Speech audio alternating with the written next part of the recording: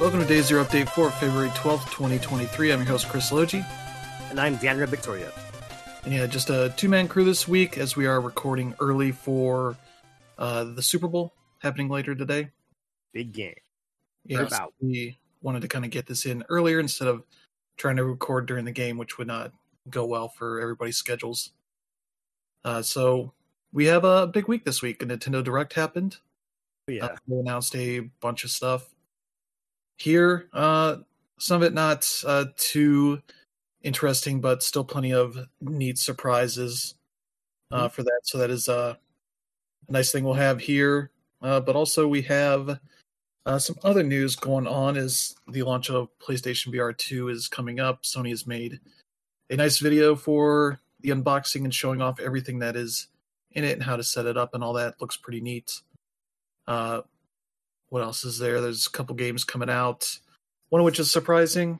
And we got a little PlayStation Indie Spotlight. They have a few games there. They showed off some of the stuff that's been announced for a little bit. So we'll get to that stuff before or a little bit later after we get to talk about what we've been playing.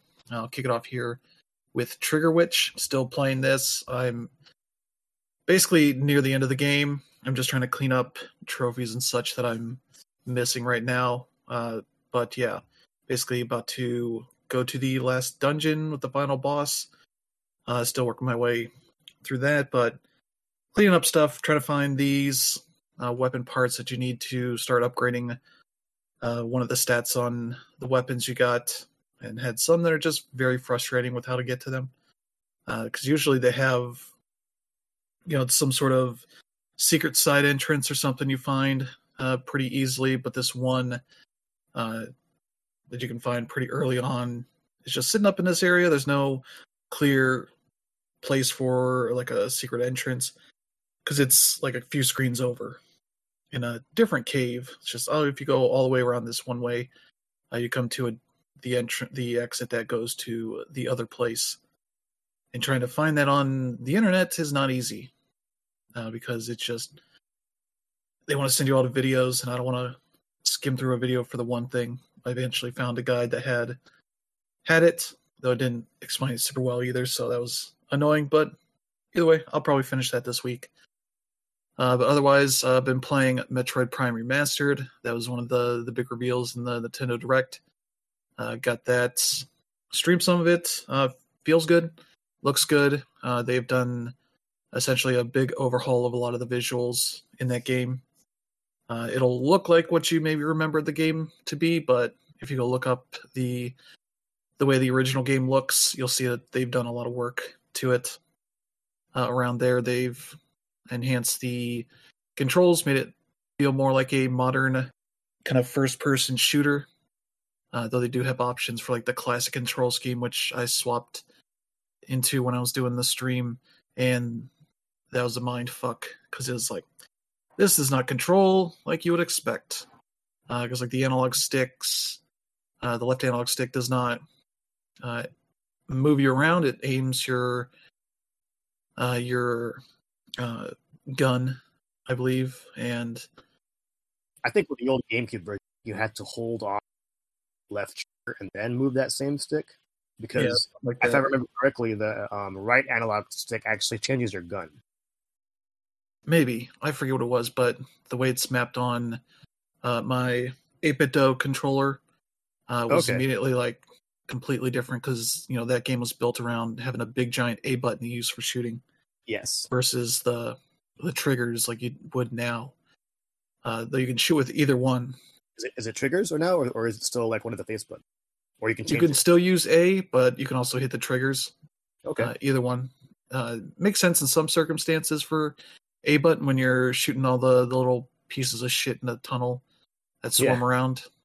That's not great on a trigger. Some of that kind of stuff, it still is like, oh yeah, that's why they had it on a face button, because you're going to sit here and mash it a bunch to hit at these enemies. And the left trigger is not... The left trigger originally was sort of a... it's a lock-on, not a aim down sight thing. So that's kind of the other thing, because you're just going to hold it, and it's like, wait, it's not doing anything. It's because you have to wait for this little icon to show up around an enemy to be able to lock onto it, that kind of thing. Works pretty well. I believe they do have a Wii style setup for the Joy-Cons, though I turned it on with my 8BitDo controller and was like, this is not working at all. It's still using the gyro, but it's way different sensitivity. It did not make sense. It wasn't feeling like, Splatoon or something like that. So that is that a situation where you can actually change it, or no? It just has different setups. There might be a sensitivity in there a little bit, but I wasn't sure about that. I was just checking out the other ones and like, do any of these work still? I was like, maybe not so much, unless they release like a GameCube controller for the Switch. That might be where the classic works out pretty well. But otherwise, it's still holds up really well. Looks nice, all that kind of stuff. The scanning is kind of the other big thing, is that the way you learn about the environment and the story stuff, as well as some gameplay mechanics, is through the scanning. So there are things like, if you have the charge shot, if you hold that over ammo or health pop-ups that are in the air, you can pull them into you, and I don't think I ever knew that before. I must have just never scanned whatever thing told me that in the game. So I was like, well, this is neat, because there's a lot of times, stuff that's hanging out in the air, and it's like, I can't reach any of this if you kill enemies, that kind of stuff. But yeah, I think I killed one of the bosses, or two of the bosses. You go through one on the spaceship before you go down to the planet.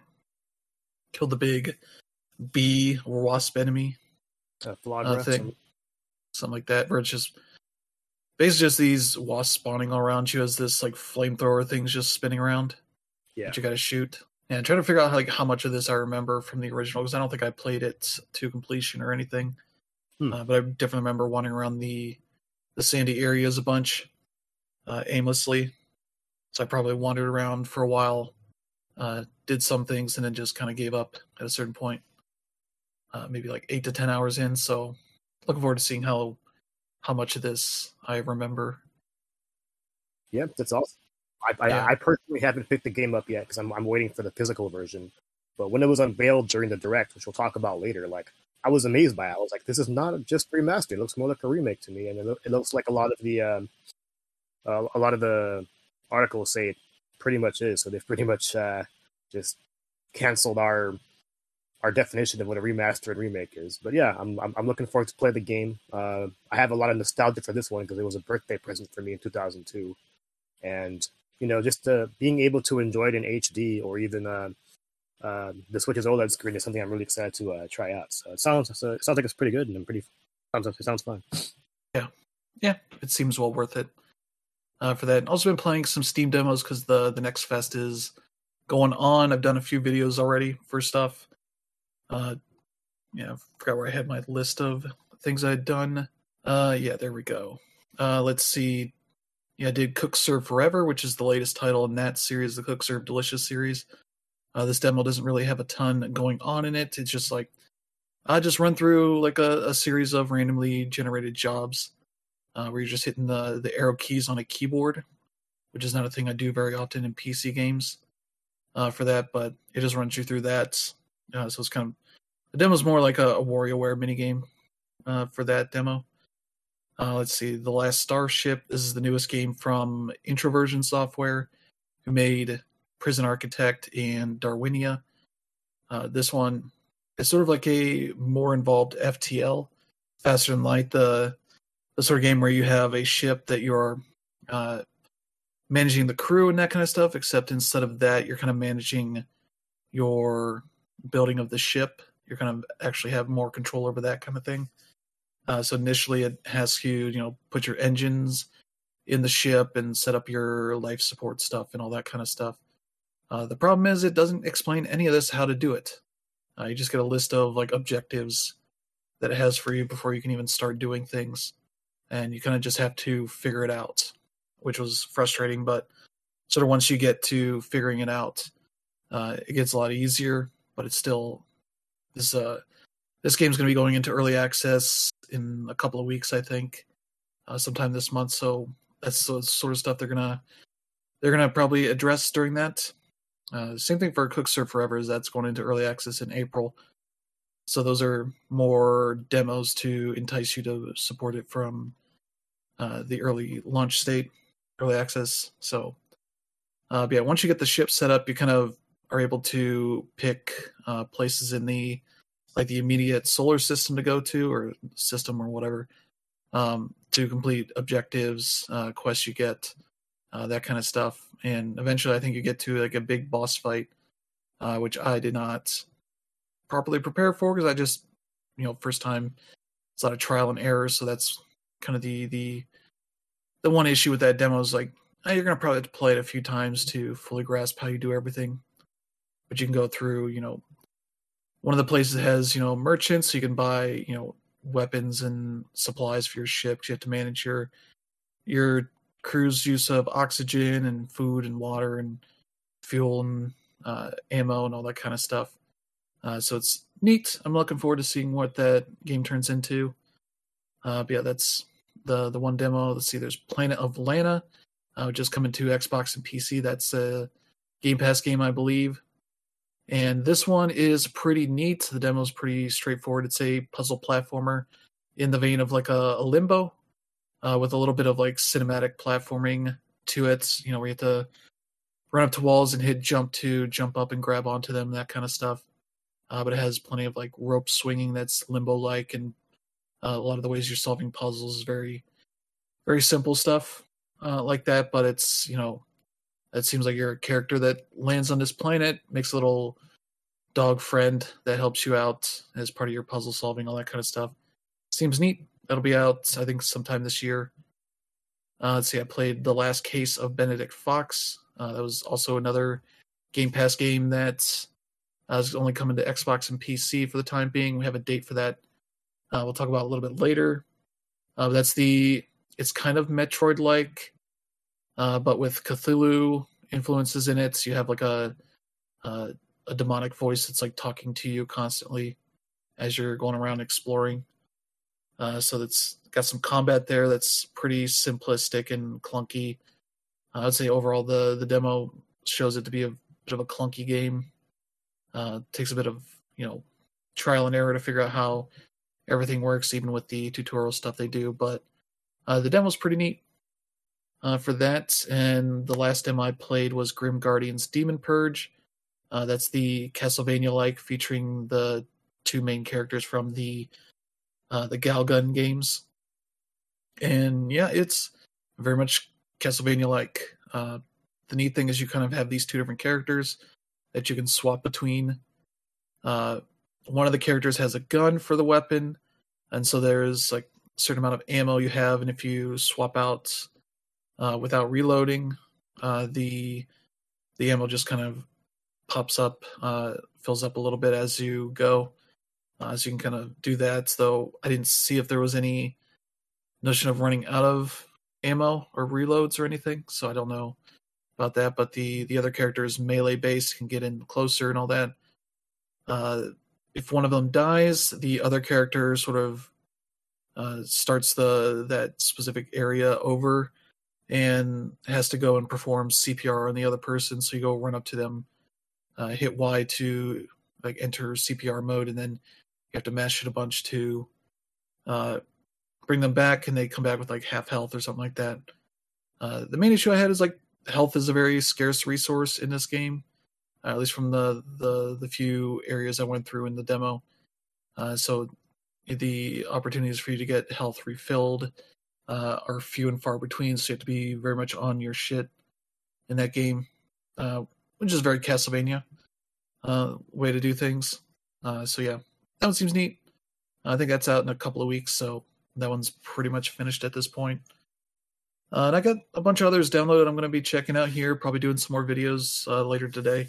So that's been pretty much it for me. So how about you, Dan Rip?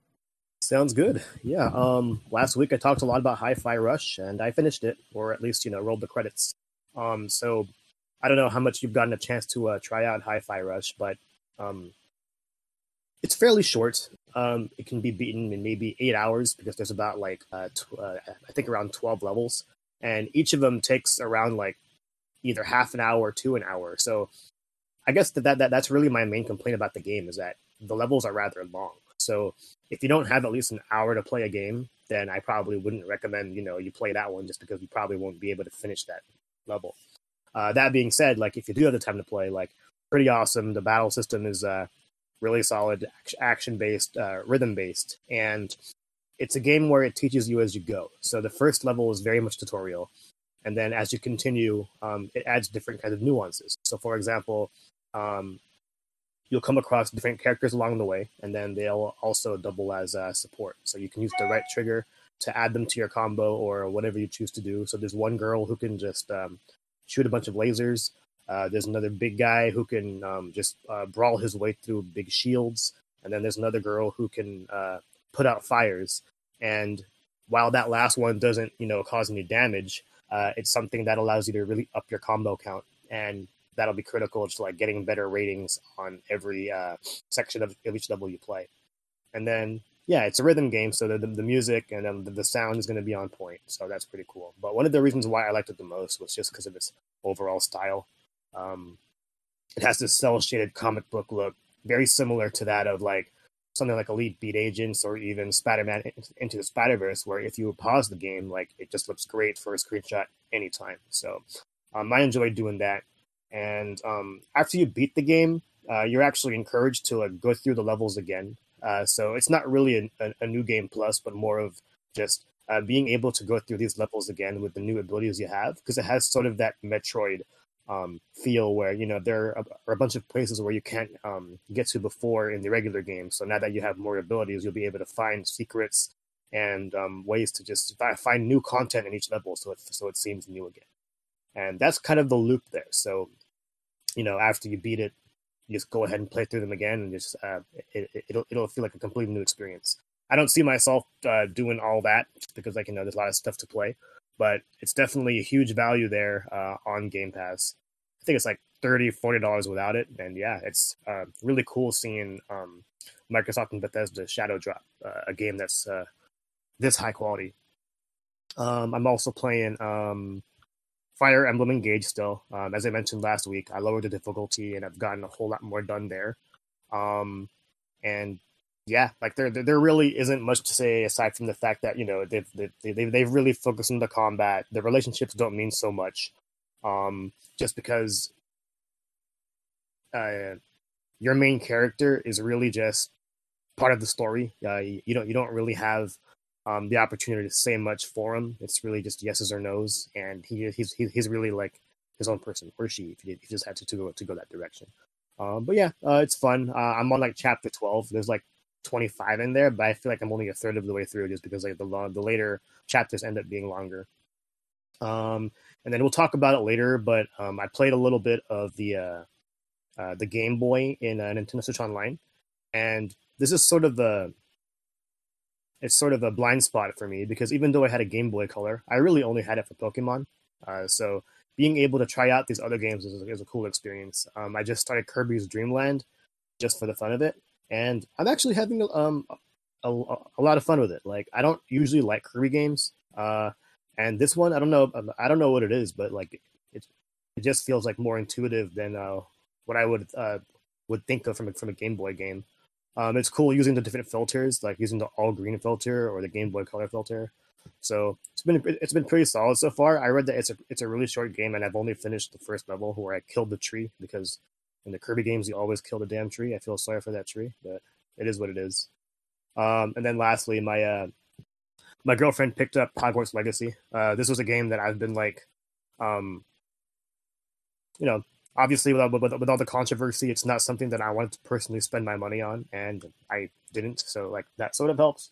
But I'm also going to be donating to the Trevor Project, as well as the TLDEF, just to show that I care about trans rights and that. So I just wanted to make sure I made that clear. As for the game, it's a bit of a slow burn. Obviously, like, you're this kid who ends up in Hogwarts as a fifth year, so that's actually different. And a lot of the story beats go into the past, talking about various wizards and witches who have also entered in their 5th year and showing the parallels there. So I don't know whether this leads to a future of like light darkness, but that's definitely been an interesting thing. I got sorted into Slytherin house, but I chose Ravenclaw because that's my main house. And so far it's just been like tutorial, learning stuff. Like you're just going through Hogwarts, learning how to use different spells. I just went through Honeydukes to try a whole bunch of different stuff. And it's funny because like you can walk around like the store and eat random things, but it's really just there for an animation. You're not actually paying for anything unless like you're actually buying something for your quest or for that. But yeah, I'm only about 2 to 3 hours in and not much happened. I did get through like this sort of dungeon where you're fighting a whole bunch of statues. So it's cool using Accio to bring the enemy to you and then all of a sudden just use your basic wand blast to go ahead and take them out. So yeah, it's been a fun experience so far, but again, I'm not too far into this to decide whether it's good or bad or not. But so far, I haven't been bad. That's pretty much it. All right, so let's get to some news here. We got Game Pass lineup here for the next 2 weeks, partially including this week. So this past week here. So that's see here what we got. EA Play, Madden NFL 23 is on there now, so you can check that out on Game Pass Ultimate, or if you have the subscription itself on Xbox, PlayStation, or PC. So you can check that one out. For console and PC, there's SD Gundam Battle Alliance. That is an action RPG featuring the SD Gundam brand, which I think is the like chibi Gundam looking things. I actually downloaded this on the PC Game Pass because I wanted to see what sort of action RPG it is versus like a Diablo or just a more straightforward RPG kind of thing. So there's that. Starting on the 14th here, Mountain Blade 2, Bannerlord. This is one of those weird games that's very PC focused in the way it's been designed usually. It's kind of I'd say it's almost like the early Souls games in a sense where you are controlling this dude. You can go into fights on a horse or on your own with sometimes with a crew as you're trying to take out a bunch of enemies, though it's not designed anything like a Souls game in a sense, but you do have to worry about health and stamina and all that. It does have, I don't know if it has permadeath or not. It might just be based on how you do your saves, all that kind of stuff, but it's a lot based on like the Dark Ages kind of thing. So those are kind of neat games if you can get into them, which there are a lot of people, at least on PC, that have. The console versions have been pretty decent for what they are. I don't know what this new one does. Let's see, on the 15th, for just the new console, Cities Skylines Remastered. Yeah, they've done a remaster of this game for the new consoles, PS5 and Xbox Series X and S. I think if you already have it, it's free upgrade. But they're also having that on Game Pass, so you can check that out. So there you go for that. On the 16th, Shadow Warrior 3 Definitive Edition. So I guess this is Shadow Warrior 3 with tons of new features and modes with the gunplay and melee combat and all that. So that's cool. I don't know what the Definitive Edition adds versus what was in the original game, but you can check that out.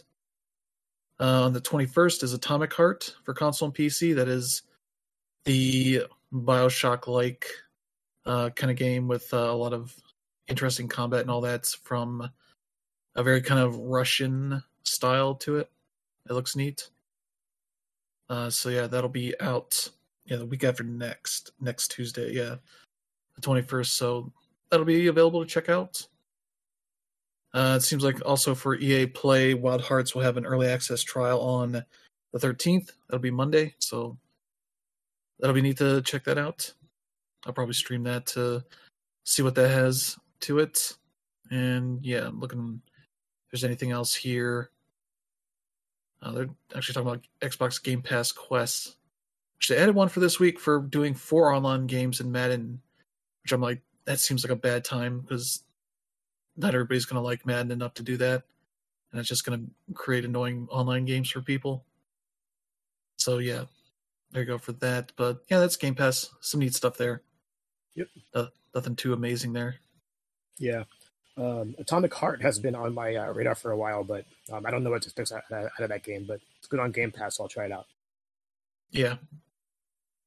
Yeah, let's see. Yeah, I mentioned that PSVR 2 is out in just over a week or so. It's about 10 days as of recording here. So that is cool. They have done an unboxing video. I think they have like different stages of embargoes for people that have them already. To do like unboxing videos right now, I think gameplay or whatever stuff is coming up later this week. But yeah, they are. Sony did their own unboxing, and it's a pretty cool one. They have I forget what her role is.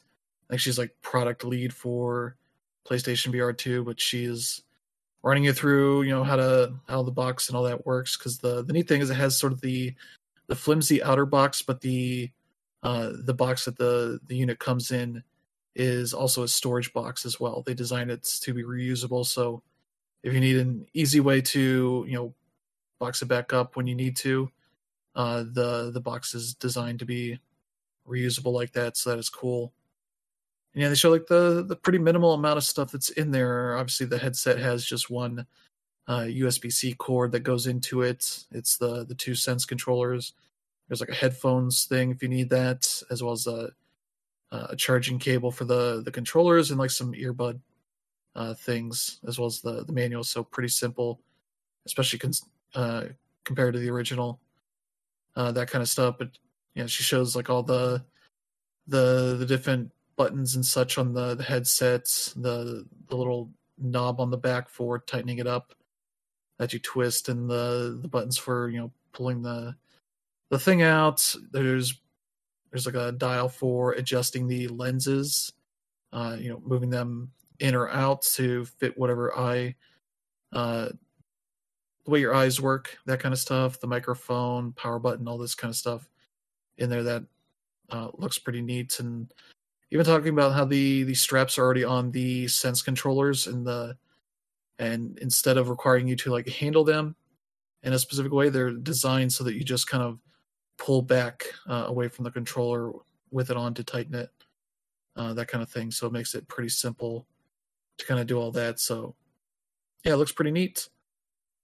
Look forward to getting one of those. They just sent out emails today to remind people like, hey, this is going to be coming out. We'll be charging you in a few days, so make sure you got your payment information and all that settled.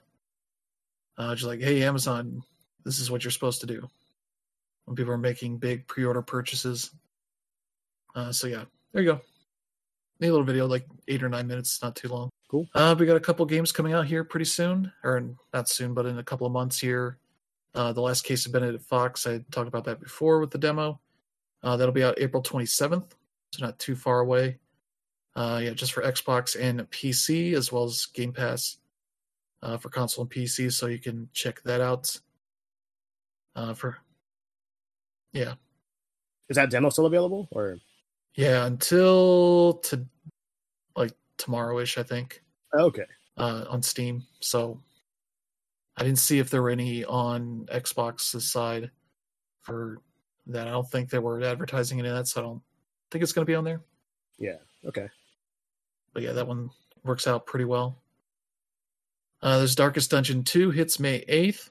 That has a demo. That'll be one of the ones I'm checking out, but it'll be leaving early access and hitting 1.0 just for PC. There's no console versions announced just yet, but I believe they probably will put those out on consoles at some point since the first one's been out on PlayStation, Switch, and Xbox and all that. So that is those are solid games for people that like turn-based RPGs about depression and mental health issues and all that kind of stuff.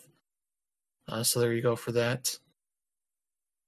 And yeah, let's get to a new game. Yoko Taro has a new game that he's working on with Sega. It's called 404 Game Reset, and there's a colon in between re and set. This seems like a very meta game. It's essentially, let's see the description of the game. Video games turned everything upside down. This is a world by Sega for Sega. From infrastructure to entertainment, Sega reigns supreme in all areas. The player lives in this world one day, encounters a mysterious being called X, who says the world you live in is not as it should be. player learn that this world has been warped by Sega, must throw themselves into a battle with Sega in order to restore the world to its true form. And so it seems like they've created a bunch of characters, inspired by various Sega classics that they mention here. Some that are inspired by Outrun, After Burner, Virtua Fighter, and Virtua Cop, as well as that's a weird idea, but definitely in Yoko Taro's kind of wheelhouse of just making weird meta games.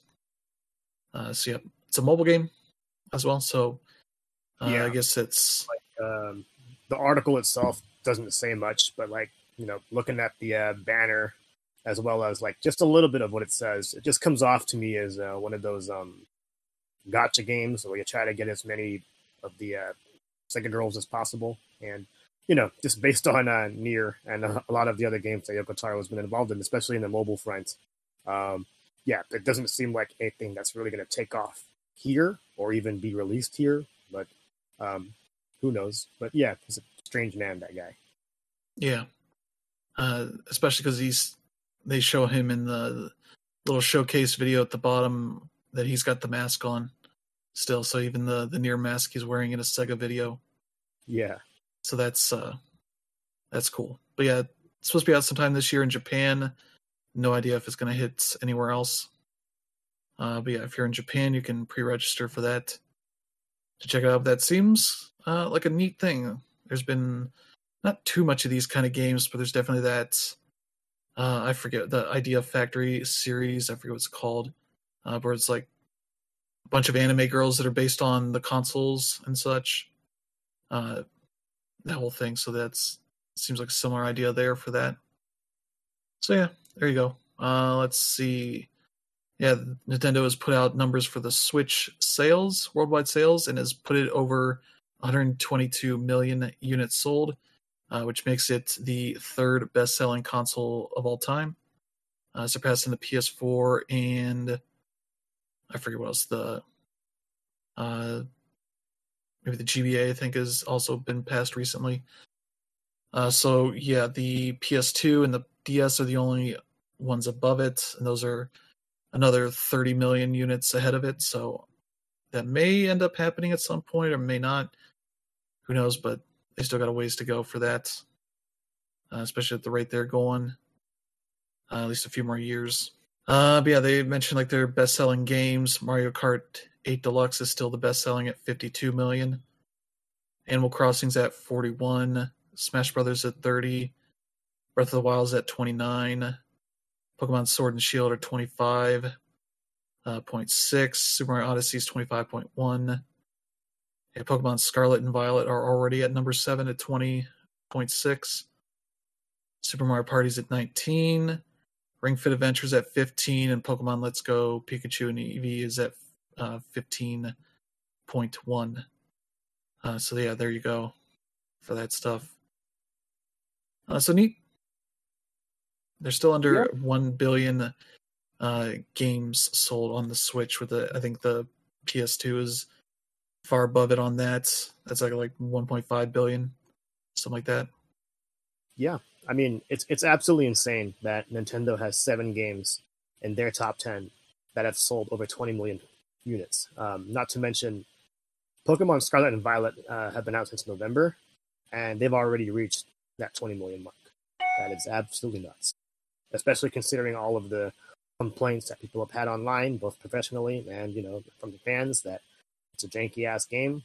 But that's the power of Pokemon. It's the power of Nintendo. It's just really, I don't know if it's really great to mention that the game is buggy and it's still able to sell this well, but I just want to highlight the fact that it's absolutely insane. All of Nintendo's top 10 have to at least reach 15 million in order to be considered that. That's bonkers. Yep. Yeah. So we also got some other Nintendo news that they have announced a 10% pay raise for developers. I don't know if this is worldwide or just in Japan, because I believe this is also part of a thing that the Japanese government has asked companies to do in Japan to help with the inflation that is going on over there. And so like Capcom has instituted an average across the board raise of 30% last year. Bandai Namco increased monthly pay as well by an average of $435 per employee. So it's definitely something a number of publishers over there are doing. So yeah, but the weird thing is that the day before the Direct, the eShop page for The Legend of Zelda Tears of the Kingdom came out and showed that it was at $69.99, and people are like tying these two things together, which is not how that works. They're not raising the price of games to pay for employee raises. The raises are for employee retention, not so they can raise the price of games.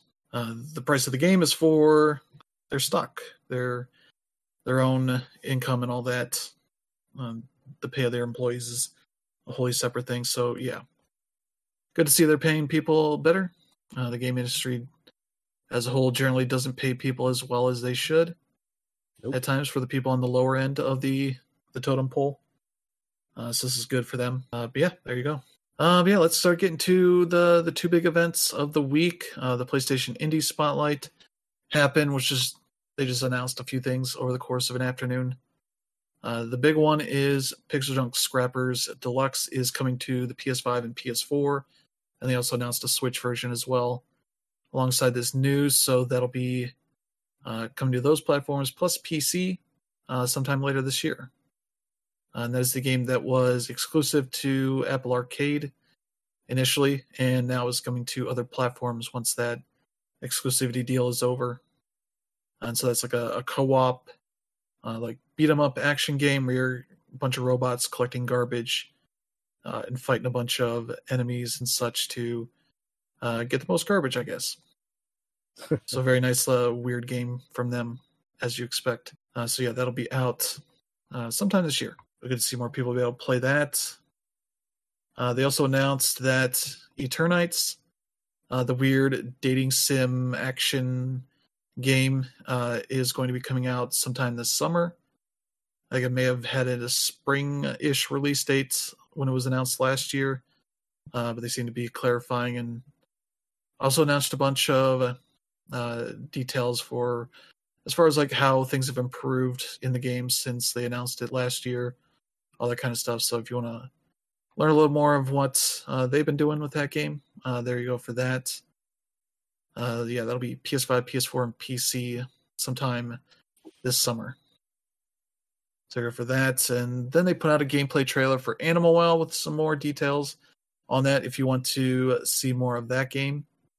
As well as put out a gameplay trailer for Pacific Drive, which is the weird like post-apocalypse first-person driving survival game. Where you're driving around in cars, weird shit's going on in this forest, and they kind of go into depth in the combat and how the game works and all that kind of stuff, and it looks really neat from the trailer they showed. So that one's also worth checking out. And that'll be, I think, just PlayStation and PC for its PS5 and PC. So there you go for that stuff. Some neat stuff there. And we'll get to the Nintendo Direct here. I kind of move through this because there's a lot of stuff here. Some of it's already been talked about before, but we'll talk about stuff here. But it started with Pikmin 4, announcing that it'll be out July 21st and show a little more of the game. And mostly kind of showed one of the big new things is that there's a weird demonic dog thing that Olimar and whatever can go around with to help them fight enemies and all that. So that's neat looking. Yeah, the dog's called Ochi. So there you go. That looks neat. Yep. That'll be out this summer. Yeah. When they first announced it, all they showed was a logo and a little bit of a pan out. And I think this was a great way to start the presentation. It looks really clean. The dog looks really cool. The ice Pikmin look like they add another layer. Yeah, I'm really excited for this one. Yeah. Let's see. They announced the Wave 3 of Xenoblade Chronicle 3's DLC pass, which seems like it's adding a challenge battle mode, a new hero character and accompanying quests, and new character outfits for the people that are playing that. And then they also showed off a little bit of Wave 4, which will be out sometime by the end of the year. That is like a new story scenario thing. So more of that coming to the game for people that have gotten the expansion pass. So that's cool. Then they had one of the first big surprises I think has been like rumored for a bit, that Samba de Amigo Party Central was announced for the Switch, coming out this summer.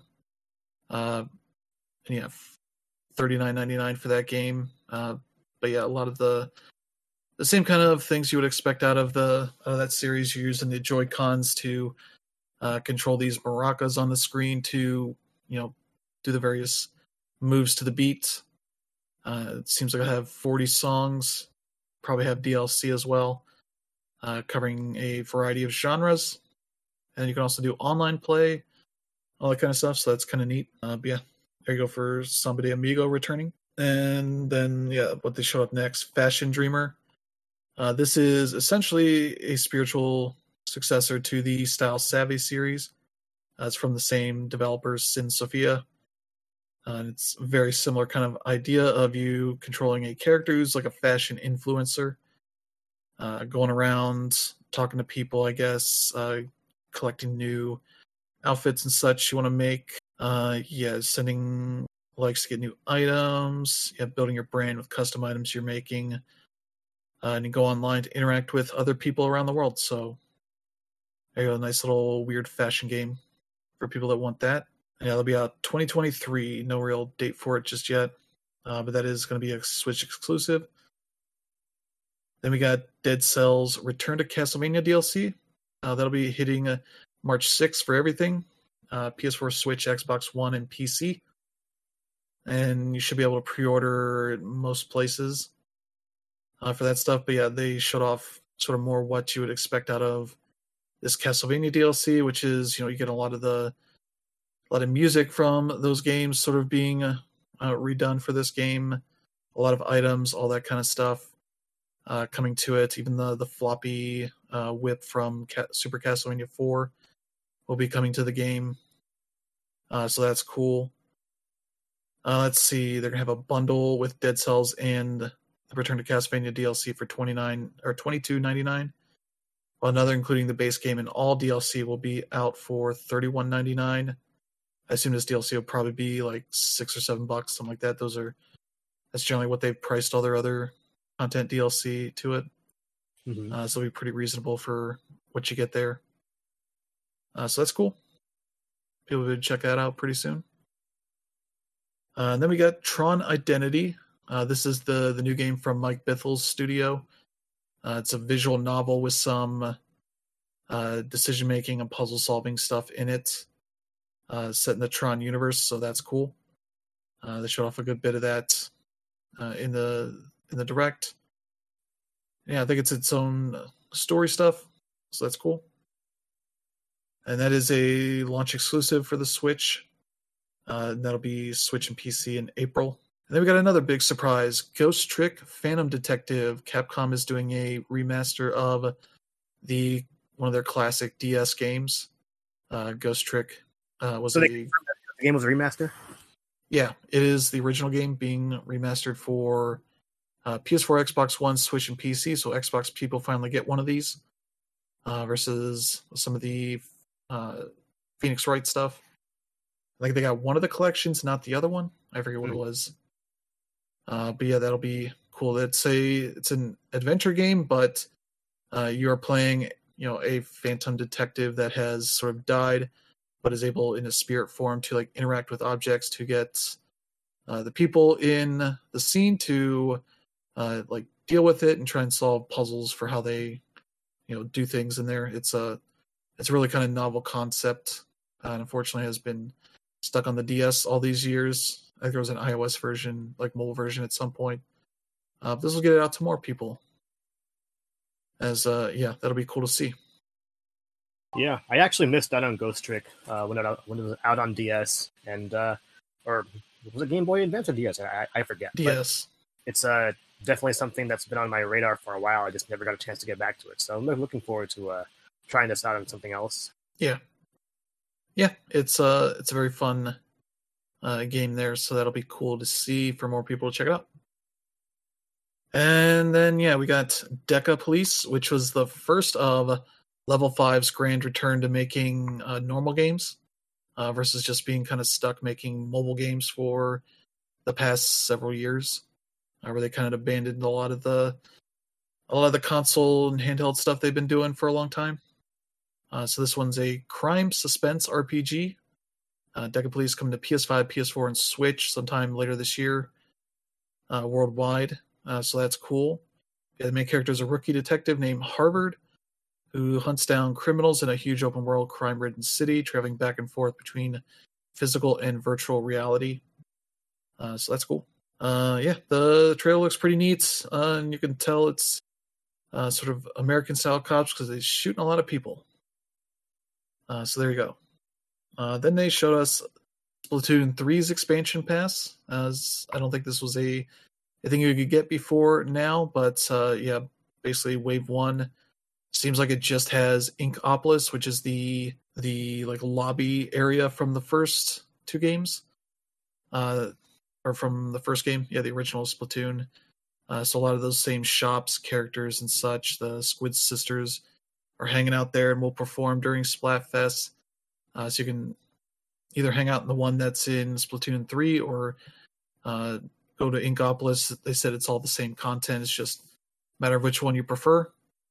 And then, yeah, the second wave is going to be a new single-player campaign called Side Order. That's from the teaser they showed, at least has like an interesting look to it. They didn't really show too much of story-wise or anything like that. So that seems neat.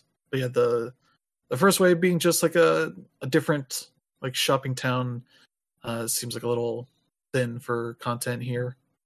Especially because I'm guessing they're making the maps free for everybody that they're going to be adding to the game at some point.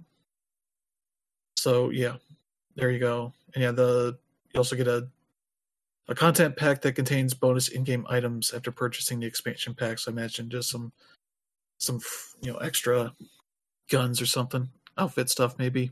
But yeah, there you go. That's out now. I assume it's $20 for the expansion pass.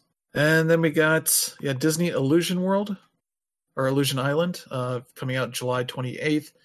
This is the very Rayman Legends style platformer, co-op platformer thing with the main crew of the more recent Mickey Mouse shorts with Mickey, Minnie, Donald, and Goofy. Kind of thing looks really neat. It'll be $40. Yeah, they almost kind of hinted some like Metroid-like progression, almost that you can unlock abilities that let you get through more of the stages, I guess. So that's kind of neat. Give a little bit more extra replay value. Yeah, looks really neat. Yeah. I don't know if I'll have like people to play this with, but like every trailer they've shown so far is different. Yeah, definitely. So yeah, there you go for that one. Then they showed off the new content for the Fire Emblem Engage expansion pass for Wave 2, which seems like it just adds more emblems. So a handful of more characters that you can use in your crew. Wave 3. Wave 2 is out now. Wave 3, that's coming at some point, will also include more emblems, including Chrom and Robin from Awakening and I think with the Fates there. Veronica, as well as add some additional missions to recruit these emblems for that. And Wave 4 is supposed to be a new story expansion. So they call Fel Xenologue. Not sure what that reference is, but I assume that's some sort of area or something in the game. But that'll be out sometime probably later this year. So yeah, there you go. More expansion pass stuff for that game. And let's see. Then we got another original game, Harmony, The Fall of Reverie. This is the new Don't Nod game. I guess the one that they probably were teasing a while back. Though it has a very different look from any of their previous games because it is all sort of animated style. Almost kind of a hand animated look, though I assume it's probably not hand animated, but it looks more in a visual novel style of game. This is coming to PS5, Xbox Series X and S, Switch, and PC. It'll be a console launch exclusive on the Switch for June. So that's neat looking.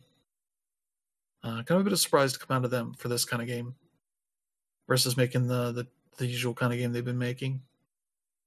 Yeah, I mean, Don't Nod has really shown a lot of variety with their kinds of games aside from Life is Strange. I mean, yeah, you've had Tell Me Why, but when you look at games like Vampire and like a bunch of other stuff, it's not too out of the ordinary. And like this is still somewhat in their wheelhouse if it's mostly about. Yeah, but yeah, there you go. I'm looking forward to seeing more of that.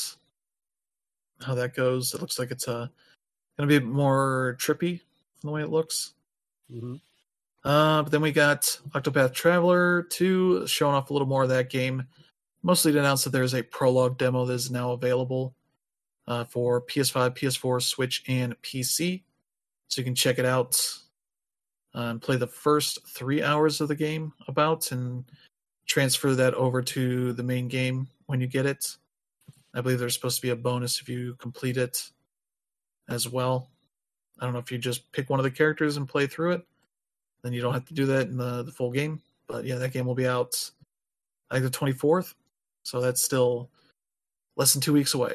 So there you go. I've seen people saying that it looks really good on PC and PlayStation. So you'll get a nice little bump up in graphical quality there. Nice. Let's see. Yeah, Bandai Namco showed up and said We Love Katamari, that they are remastering for everything. This one's not a Switch exclusive this time. We Love Katamari Re-Roll plus Royal Reverie. Announced for PS5, PS4, Xbox Series X and S, Xbox One, Switch, and PC. That'll be out June 2nd. June 2nd? I have June 22nd, might be a typo on my end. June 2nd. That'll have the second game in the series, which was still very good. Following up very much a lot of the good stuff that Katamari Damacy did well. I believe it'll have some bonus stuff. Yeah, the 5 new challenges starring a young king of all cosmos. I don't know what the heck that's about, but there's that. It'll also have a selfie mode for photos and all that stuff. So that's cool. Yeah, they also have an eternal mode for those that want to play with no time limit. So if you just want to roll up everything in a stage, you can do that. And it looks like they also have some quality of life stuff, so you can pick whatever musical track you want to play whenever. Let's see, better locate target objects. Navigational indicators, that kind of stuff. Easily find stages and want to play with the Find a Fan shortcut. Yeah, that's right, because you go back to the planets every time between missions. You have to find people. And so if you're just looking for a specific stage, it may be hard to remember which person has which stage, that kind of thing. So yeah, it looks like they're doing a good job improving that game. Yep. I hope this does well and they kind of keep going, because there's still a few more games that are worth checking out. The PSP game was pretty cool. It was sort of a best of for the previous games. But being on a PSP, it didn't control super well. But yeah, that was cool. Then they had Sea of Stars. We got to see a little more of that. It'll be out August 29th. And a demo's out now for the Switch. The demo is also going to be coming to, I think, PlayStation and PC sometime later this year. So there's if it's exclusivity or they just haven't made the demo for the platforms yet. But you can check that out if you want to see that in action. So there you go. Yeah, I just downloaded that one and the Octopath one, but I haven't loaded them up. I don't know if you mentioned it before, but with the Octopath one, it's actually a time demo. It's only going to be working for like 3 hours. Okay. So you're going to be encouraged to skip all the dialogue. not read anything, skip cutscenes or anything. I mean, I think it's one of those good demos where you actually save all your progress. So at least I don't have to be worse in that regard. But yeah, there you go.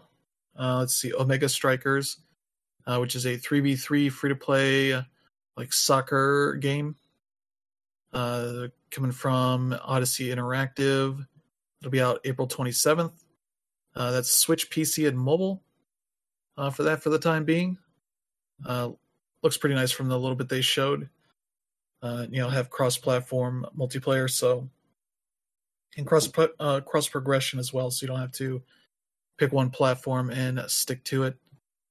So that could be cool. More people trying to do Rocket League in a different way. See if they can do it well. So we'll have to see. And next up comes a big announcement. Etrian Odyssey Origins Collection was announced for the Switch and PC, coming June 1st. It has the first 3 Etrian Odyssey games, all redone in HD with improvements and such. I think they have the ability to have it auto map, so you don't have to do it yourself, but you can if you want. Full mouse support and functionality for PC version, remastered graphics, remastered soundtrack, and quality of life improvements, including difficulty options and save slots and all that kind of stuff. All that's pretty cool. The part where they kind of go crazy with this is that each game you can buy separately, and they're $40 each. The entire collection is $80. So it's a very expensive collection to get. So it's Atlas and Sega, so it'll go on sale. And yeah, this seems to be priced in mind with the aftermarket prices, which are pretty expensive for these games. If you want physical versions of the DS games, they seem to be taking advantage of the Etrian Odyssey fandom. Will pay prices for this stuff. Versus, the same company put out Persona 3 and Persona 4 for $20 each. So you can get those two games for the price of any of these individual Etrian Odyssey games. So it's like the pricing is just kind of wild for this thing. It only makes sense in the way that they've charged for that, or the way that the aftermarket stuff is for those games. Yeah, they're not my cup of tea. Primarily because I hate the whole maze thing. But aside from that, people that enjoy Etrian Odyssey love those first 3 games. So if you want to try that out, sounds like a good recommendation. Yeah. I would wait for them to put out the Persona Q games out there, because those are cool games. And you can see Teddy in all of his horn dog mode in the first one. Mm-hmm. That his entire character there is just hitting on every single girl that shows up. Sounds about right. Yeah. But then we got another nice little surprise that Advance Wars 1+2 Reboot Camp is finally coming out. Despite the war in Ukraine not being over, they are just giving up and putting it out on April 21st. $60 for that. So a bit pricey, but those are cool games. Definitely worth checking out. Especially if you want games that are not in the extreme waifu category that the Fire Emblem games are at these days. These games are just all about the strategy. Dying either, so there's that. I mean, you'll fail missions and have to start over again, but that's kind of the game there. But yeah, there you go for that. And then we got a quick update for Kirby's Return to Dreamland Deluxe. That the demo's out now on the eShop. The game will be out February 24th, so that's still also less than 2 weeks away, much like the Octopath Traveler. It's out at the same time.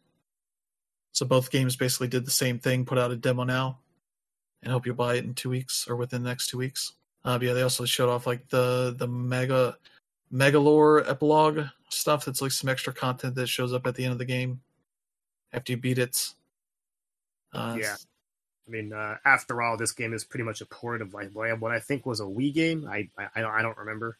Yeah.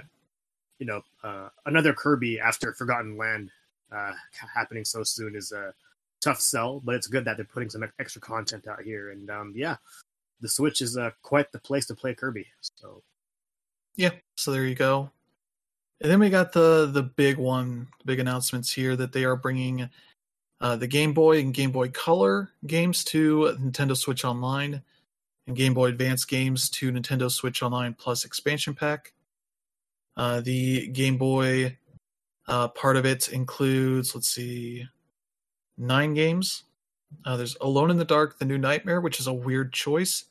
That is a 2001 Game Boy game for a system that came out in 1988 or 89, I forget which one. So I did a stream playing all of these games. That one is weird because it's like a survival horror kind of game. Though the bit I played didn't really have anything scary to it. Also, it's a PS2, PC, Dreamcast game that was downported, so it does not look very good most of the time. Like your character Edward Carnby kind of just looks like a dark shape when they're walking around the environment. And the face has very little detail or anything like that. So it's a lot of just bitmap background that your character's wandering around on, kind of thing. And when you get to combat, it just goes out to a separate area entirely where you're just kind of shooting at spiders and such that show up. It's not very scary at all, but yeah, you're just kind of wandering around getting keys or an item that you need to get to the next thing. And this continues to be an issue I have with the service, is that you don't get a manual with these games to tell you how to play them. Yeah. And so I used a potion. I didn't need to because I didn't understand how the UI worked.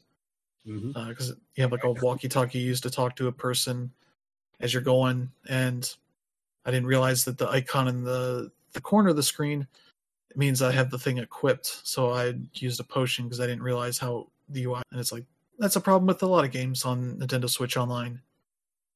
If they don't explain themselves well, which Game Boy games would not explain themselves, because those are from the 80s and 90s when games didn't do that. It was the manual that told you how to play those games.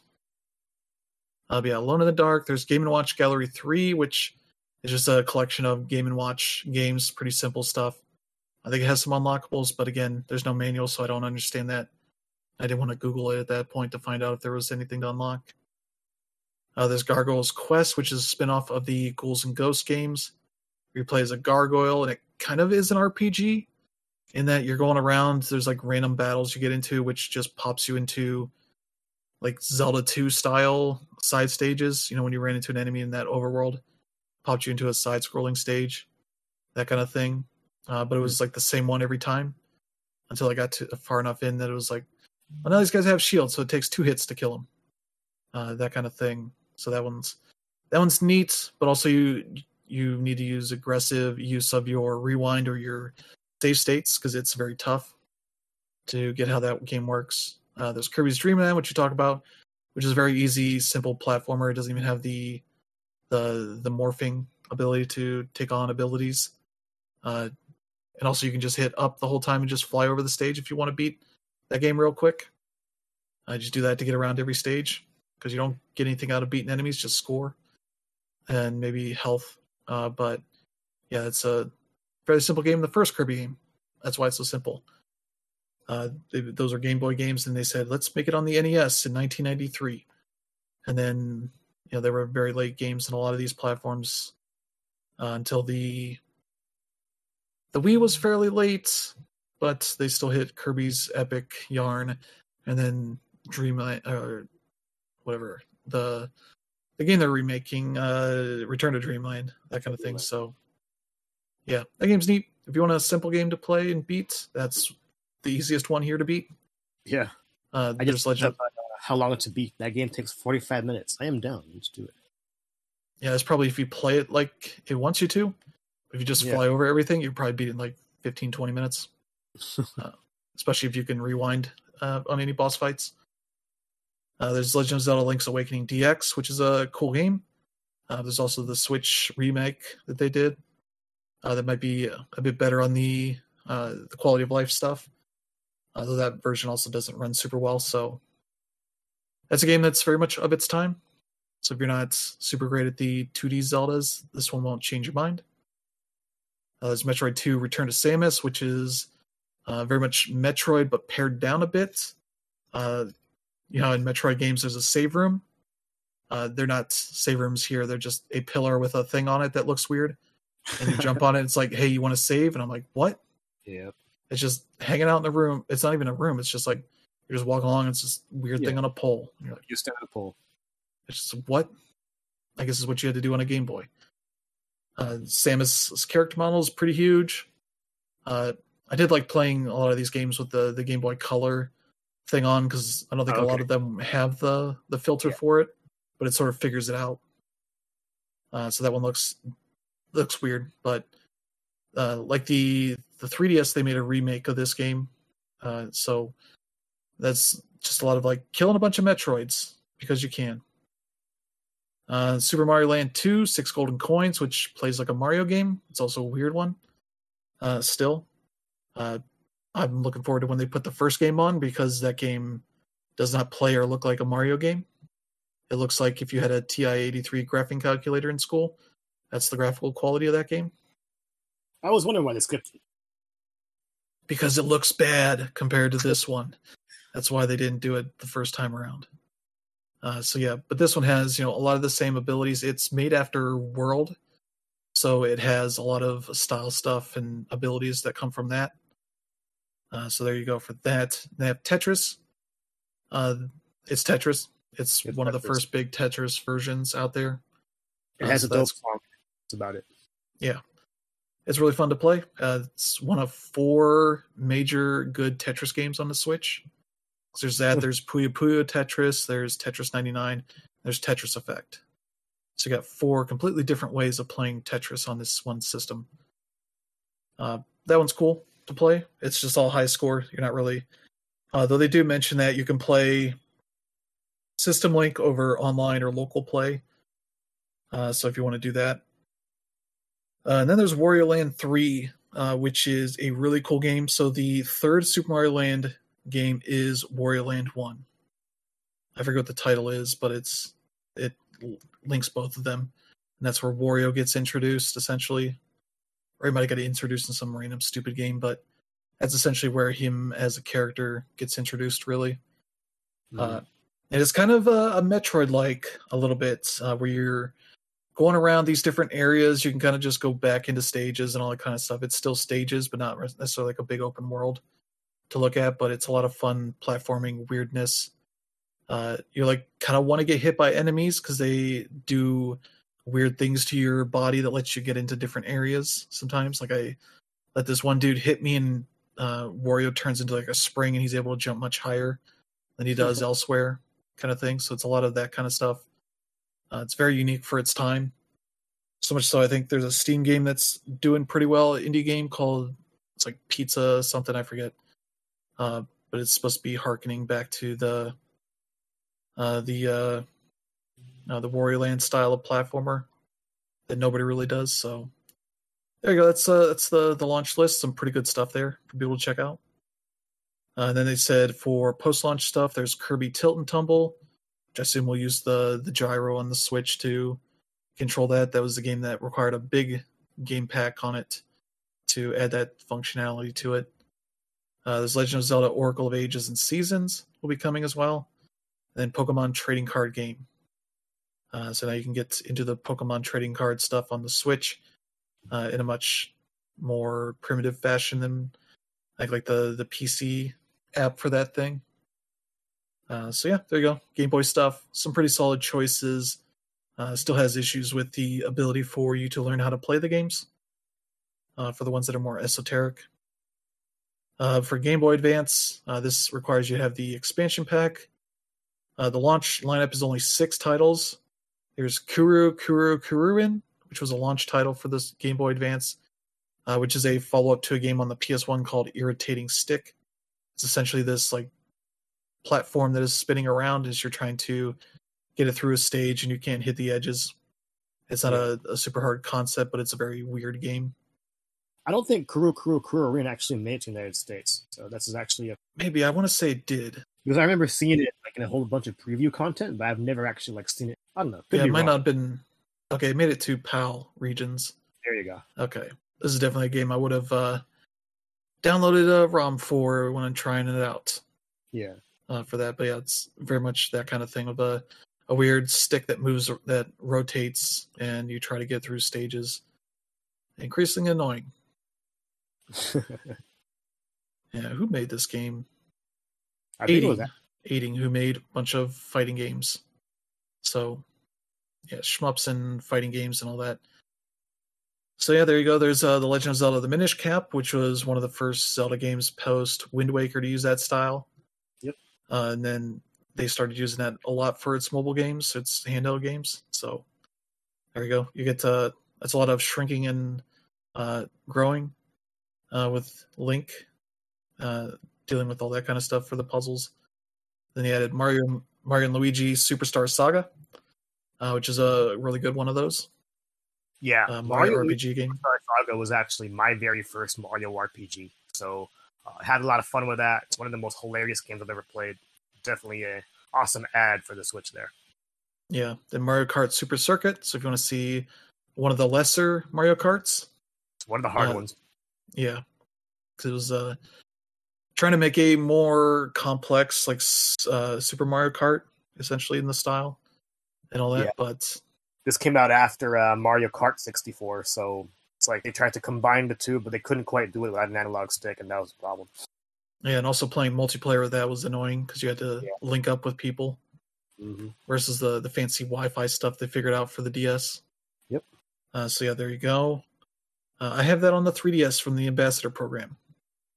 They announced Super Mario Brothers Advance 4, Super Mario Brothers 3, which is basically Super Mario Brothers 3 with some extra stuff in it. I don't know if they added the e-reader stuff to it, or if that's something that's just not playable in there, but it's another way of playing Super Mario Brothers 3. Yeah.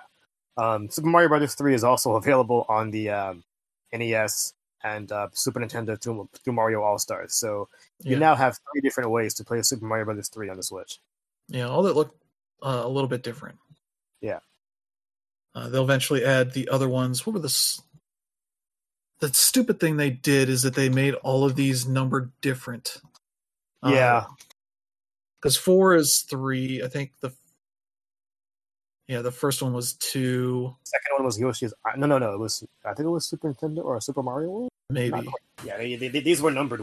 They launched a system with Super Mario Brothers 2, which nobody would do in this age.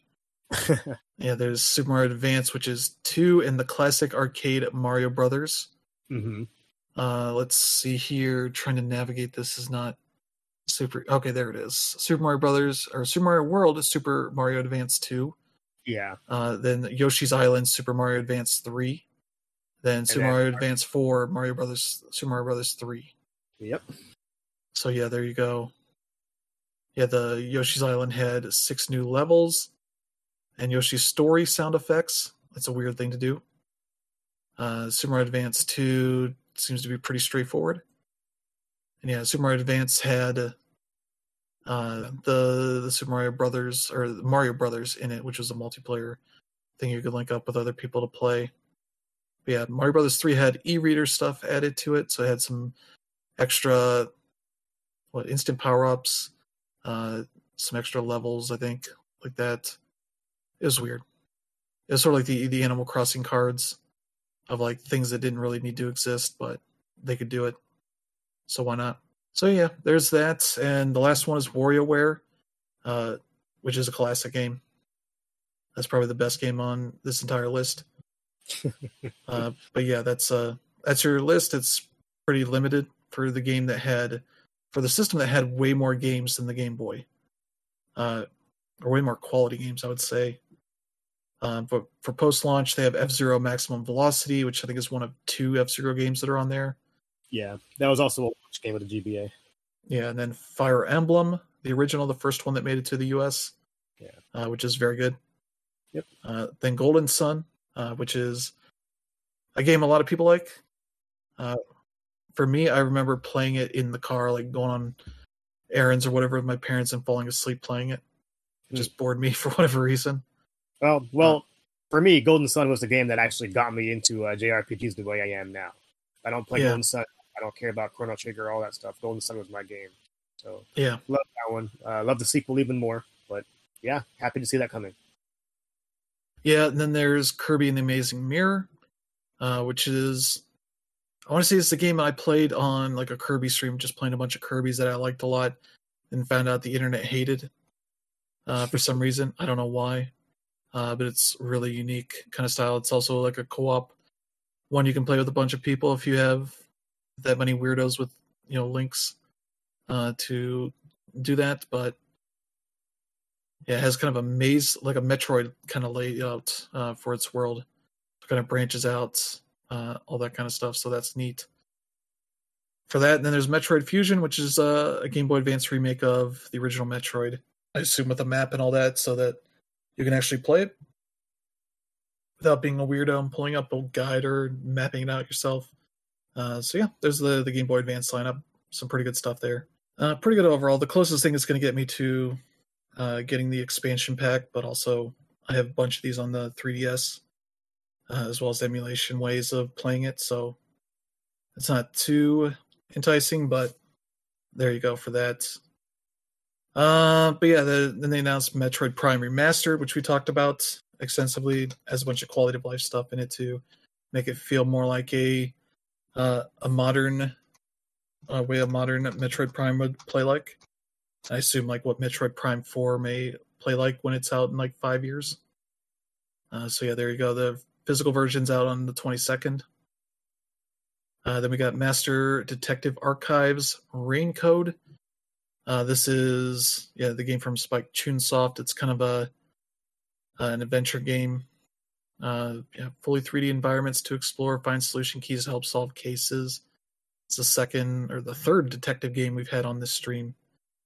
So there you go for that. That looks neat.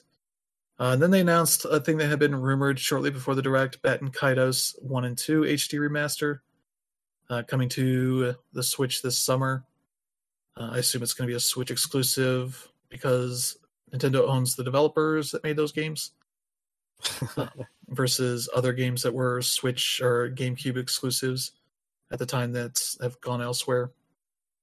Yeah, those are weird RPGs that a certain sect of JRPG fans like a lot. Yeah, I mean, part of the reason why I got Baten Kaitos, both of them at the time of release, was because I didn't have a PS2, so it was like my main way to play a JRPG on the GameCube.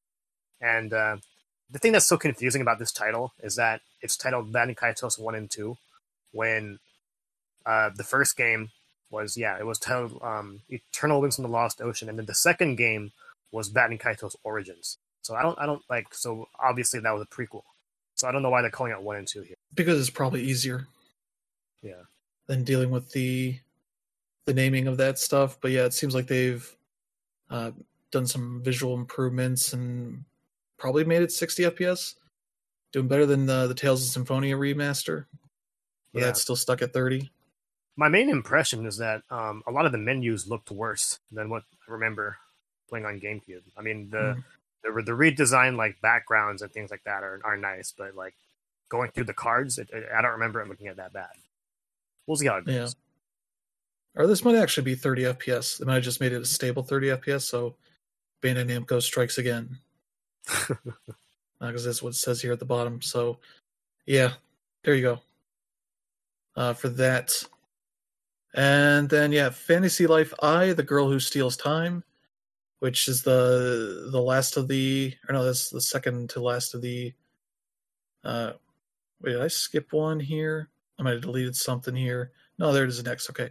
This is the second of the Level 5 games that got announced. This is a follow-up to Fantasy Life on the 3DS, my most played 3DS game. That's kind of like they call it a social slow life RPG. I would say it's just an RPG that's it's a very grindy RPG where you're able to jump through different jobs that change kind of what you're doing a little bit, but you're still doing a lot of the same stuff because you're just still hacking and slashing kind of stuff. But it's a lot of just taking on as many quests you can with one job, doing them, and trying to move on to the next job kind of thing. Very kind of grindy, but satisfying in a lot of ways. Little story bits there as you're kind of figuring things out. But one of those, hopefully it's similar kind of gameplay for that, but they seem to suggest you'll be able to like build your own city, that kind of stuff. Do some Animal Crossing kind of stuff, I guess. Maybe. So I don't know. I think you can play co-op with other people as well. So that's cool. No date on that really, just 2023. Then they put out a little teaser of Professor Layton and the New World of Steam as the last of the Level 5 games here. No information at all. Just Professor Layton walking and then turning around to reveal that he is Professor Layton. And so that's probably coming next year, maybe. Really cool, like Industrial Revolution Europe or whatever, and all of a sudden it zooms into Layton with a title. But no release date. We just know he's back, and it was a good way to cap off all of the Level 5 announcements. Level 5 has been gone for a while, so it's good to see them back, and looking forward to what's coming, especially that they're doing that Deca Police game, right? Yeah. So there you go for the Level 5 stuff. Then they talked about Mario Kart 8 Booster Course Pass Wave 4. That's coming out sometime this spring. They also mentioned that they're going to be putting out new characters with each of the remaining packs. So that's Birdo's the one that's coming to this one. Yeah. I'm not sure if they have the list here of what was announced, but they showed some new courses to add to the game. I assume 8 new ones for that. Yeah, Yoshi's Island, a new course is coming to it. So there's a new one based on Yoshi's Island. So that's cool. But yeah, there you go. We'll get more details when that gets closer to launch. Again, like this Mario Kart DLC stuff is just absolutely amazing so far. I mean, I can't speak for the courses that showed up in the mobile game, but this Yoshi's Island one looks pretty cool. It's good to have Birdo and more characters coming, and yeah, it's so far it's the gift that keeps on giving, especially if you have the expansion. Yeah. Then we got a new a little montage of things. I've cut out the ones that already had dates, but we got Have a Nice Death is coming out March 22nd. That's Switch and PC. That's the game where you're playing death, but in like an office environment where you're going to take care of rowdy employees that have decided to take over their departments, and you have to go kill them to restore order. There's WSBC eBaseball Power Pros, the return of Konami's Power Pro series, but with a softball license to it. This is 99 cents on Switch and PS4, but it is a bare bones sort of multiplayer only game. You can play local multiplayer against another player, or computers, or online play stuff, but that's about the extent of it. It's sort of following what they're doing with their soccer series, which it's all focused on esports stuff. So unfortunately, the return of Power Pros to the West is not for a more fully fleshed out version like we had on the Wii. And that, so there's that. And then Disney Dreamlight Valley has their next Realm updates in April. I think this one has, I think it's Lion King themed. I didn't get any information on that, but there you go for that. And then, yeah, they ended it on the thing everybody was expecting to end on, Tears of the Kingdom. We got a new trailer that, I don't know, for what it was showing, it didn't really seem to show much of anything. I was kind of hoping at this point we would get like something that more told us like what's new with this game, what's going on, why is Link back here in this area again. But you get a little bit of gameplay stuff, like there are these like flying and driving platforms that he can kind of control. There's some stuff going on with that. I think Epona is in the game now. So instead of just grabbing random horses to ride around until you abandon them, is not as much of a thing here anymore. There's a lot of like corruption stuff going on. But yeah, as far as like pure explanation of what's going on, I assume we'll have a specific direct for that in the next couple of months before launch. But yeah, they also confirmed, not in the direct smartly, they didn't say it on the direct, but if you go to pre-order the game on the eShop or the website, it's $69.99. I think pre-orders were still at the $60 price, but I think that those may have been taken down or something at this point. But they also announced on their website as well the return of the game vouchers. That is $100 you buy, you get 2 of them.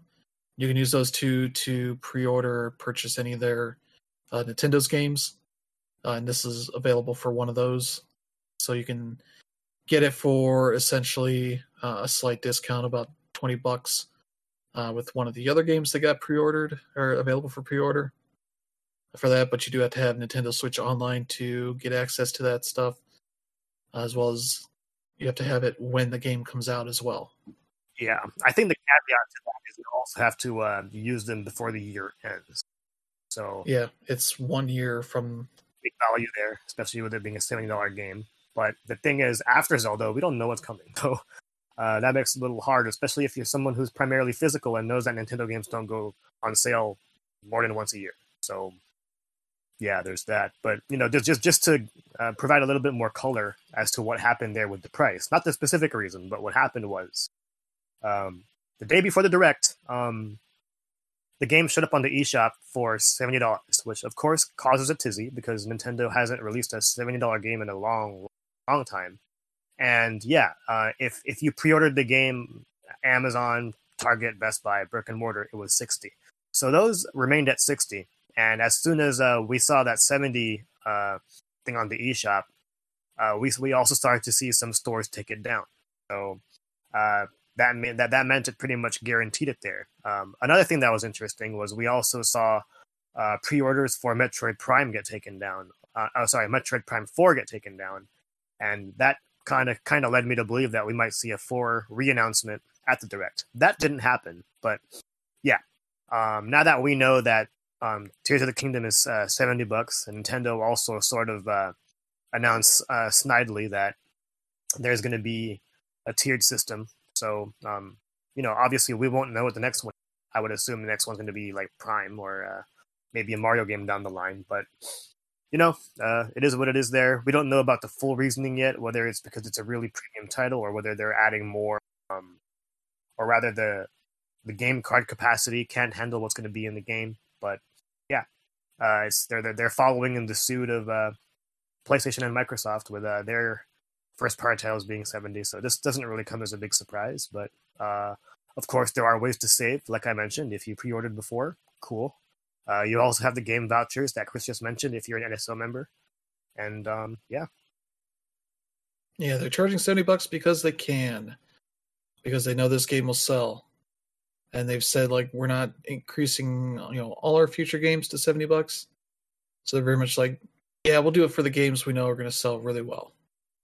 And as we saw earlier on the Nintendo Switch hitting 122 million units sold, the previous game sold 29 million units. So that extra $10 for that will make them a potential good bit of money that they didn't.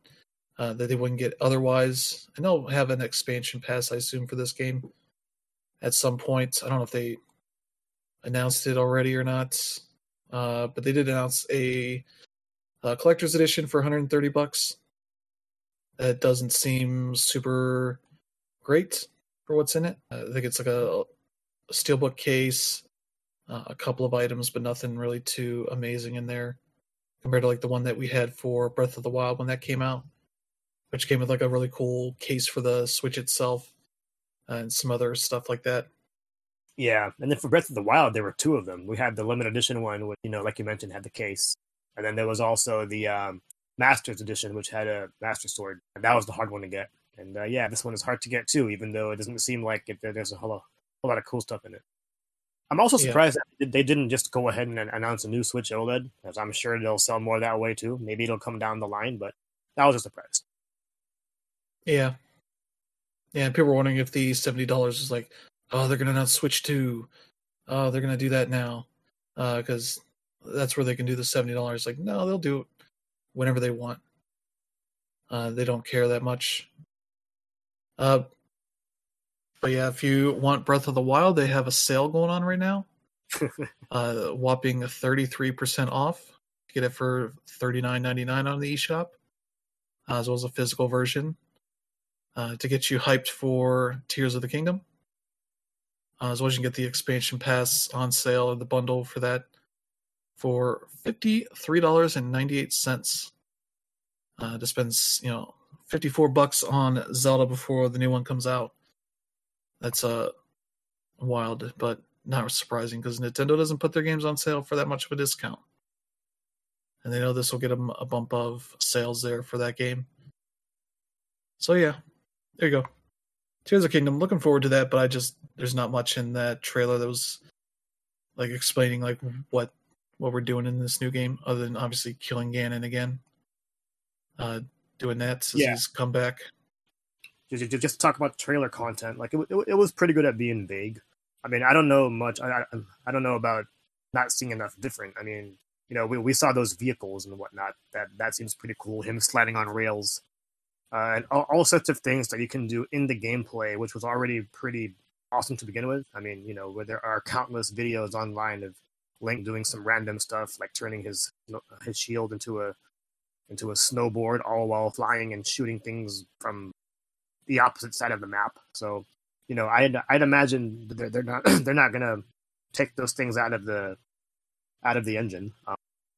But yeah, seeing all these other nuances, including that gauntlet Link is wearing, like that, we don't know what that'll do. There's a lot of rumors about Zelda being dead and whatnot. So yeah, it'll be interesting to see. I would expect Nintendo to have their own direct for this game specifically sometime in the near future. But until now, I'm pretty sure they've raised a lot more questions than answers, aside from when it comes out. It's definitely still going to be one of the most anticipated games of the year. Yeah, they did announce an amiibo as well of Link with his weird gauntlet hand thing, so that's, I think it'll unlock at the very least like a new skin for the paraglider. Like if you have other Zelda or Link amiibos, you can also unlock some of that other stuff, because there's pictures of them with different designs. One that's Majora's Mask on there, one that has like his Breath of the Wild look to it, which has like the weird shoulder armor straps and all that on it. It's like, I don't know why that would be on the design, but okay. But yeah, there you go. Tears of the Kingdom, that'll do well. I just want to see more of what I'm going to do in that game versus just a vague trailer. So, well, yeah, that'll do it for the show this week. We'll be back next week. Should be with the full crew to talk about everything that happens this upcoming week. And yeah, thank you to Dan for joining this week. We'll be back next time with a new slate of news. If you enjoy the show, feel free to let friends and family know that they should check it out. And if you enjoy the show, feel free to let the select strangers who are excited about the new Zelda or maybe mad about the price like you are, you can bond over that kind of stuff. But yeah, thank you all for tuning in, and we'll see you all next time. Have a good one.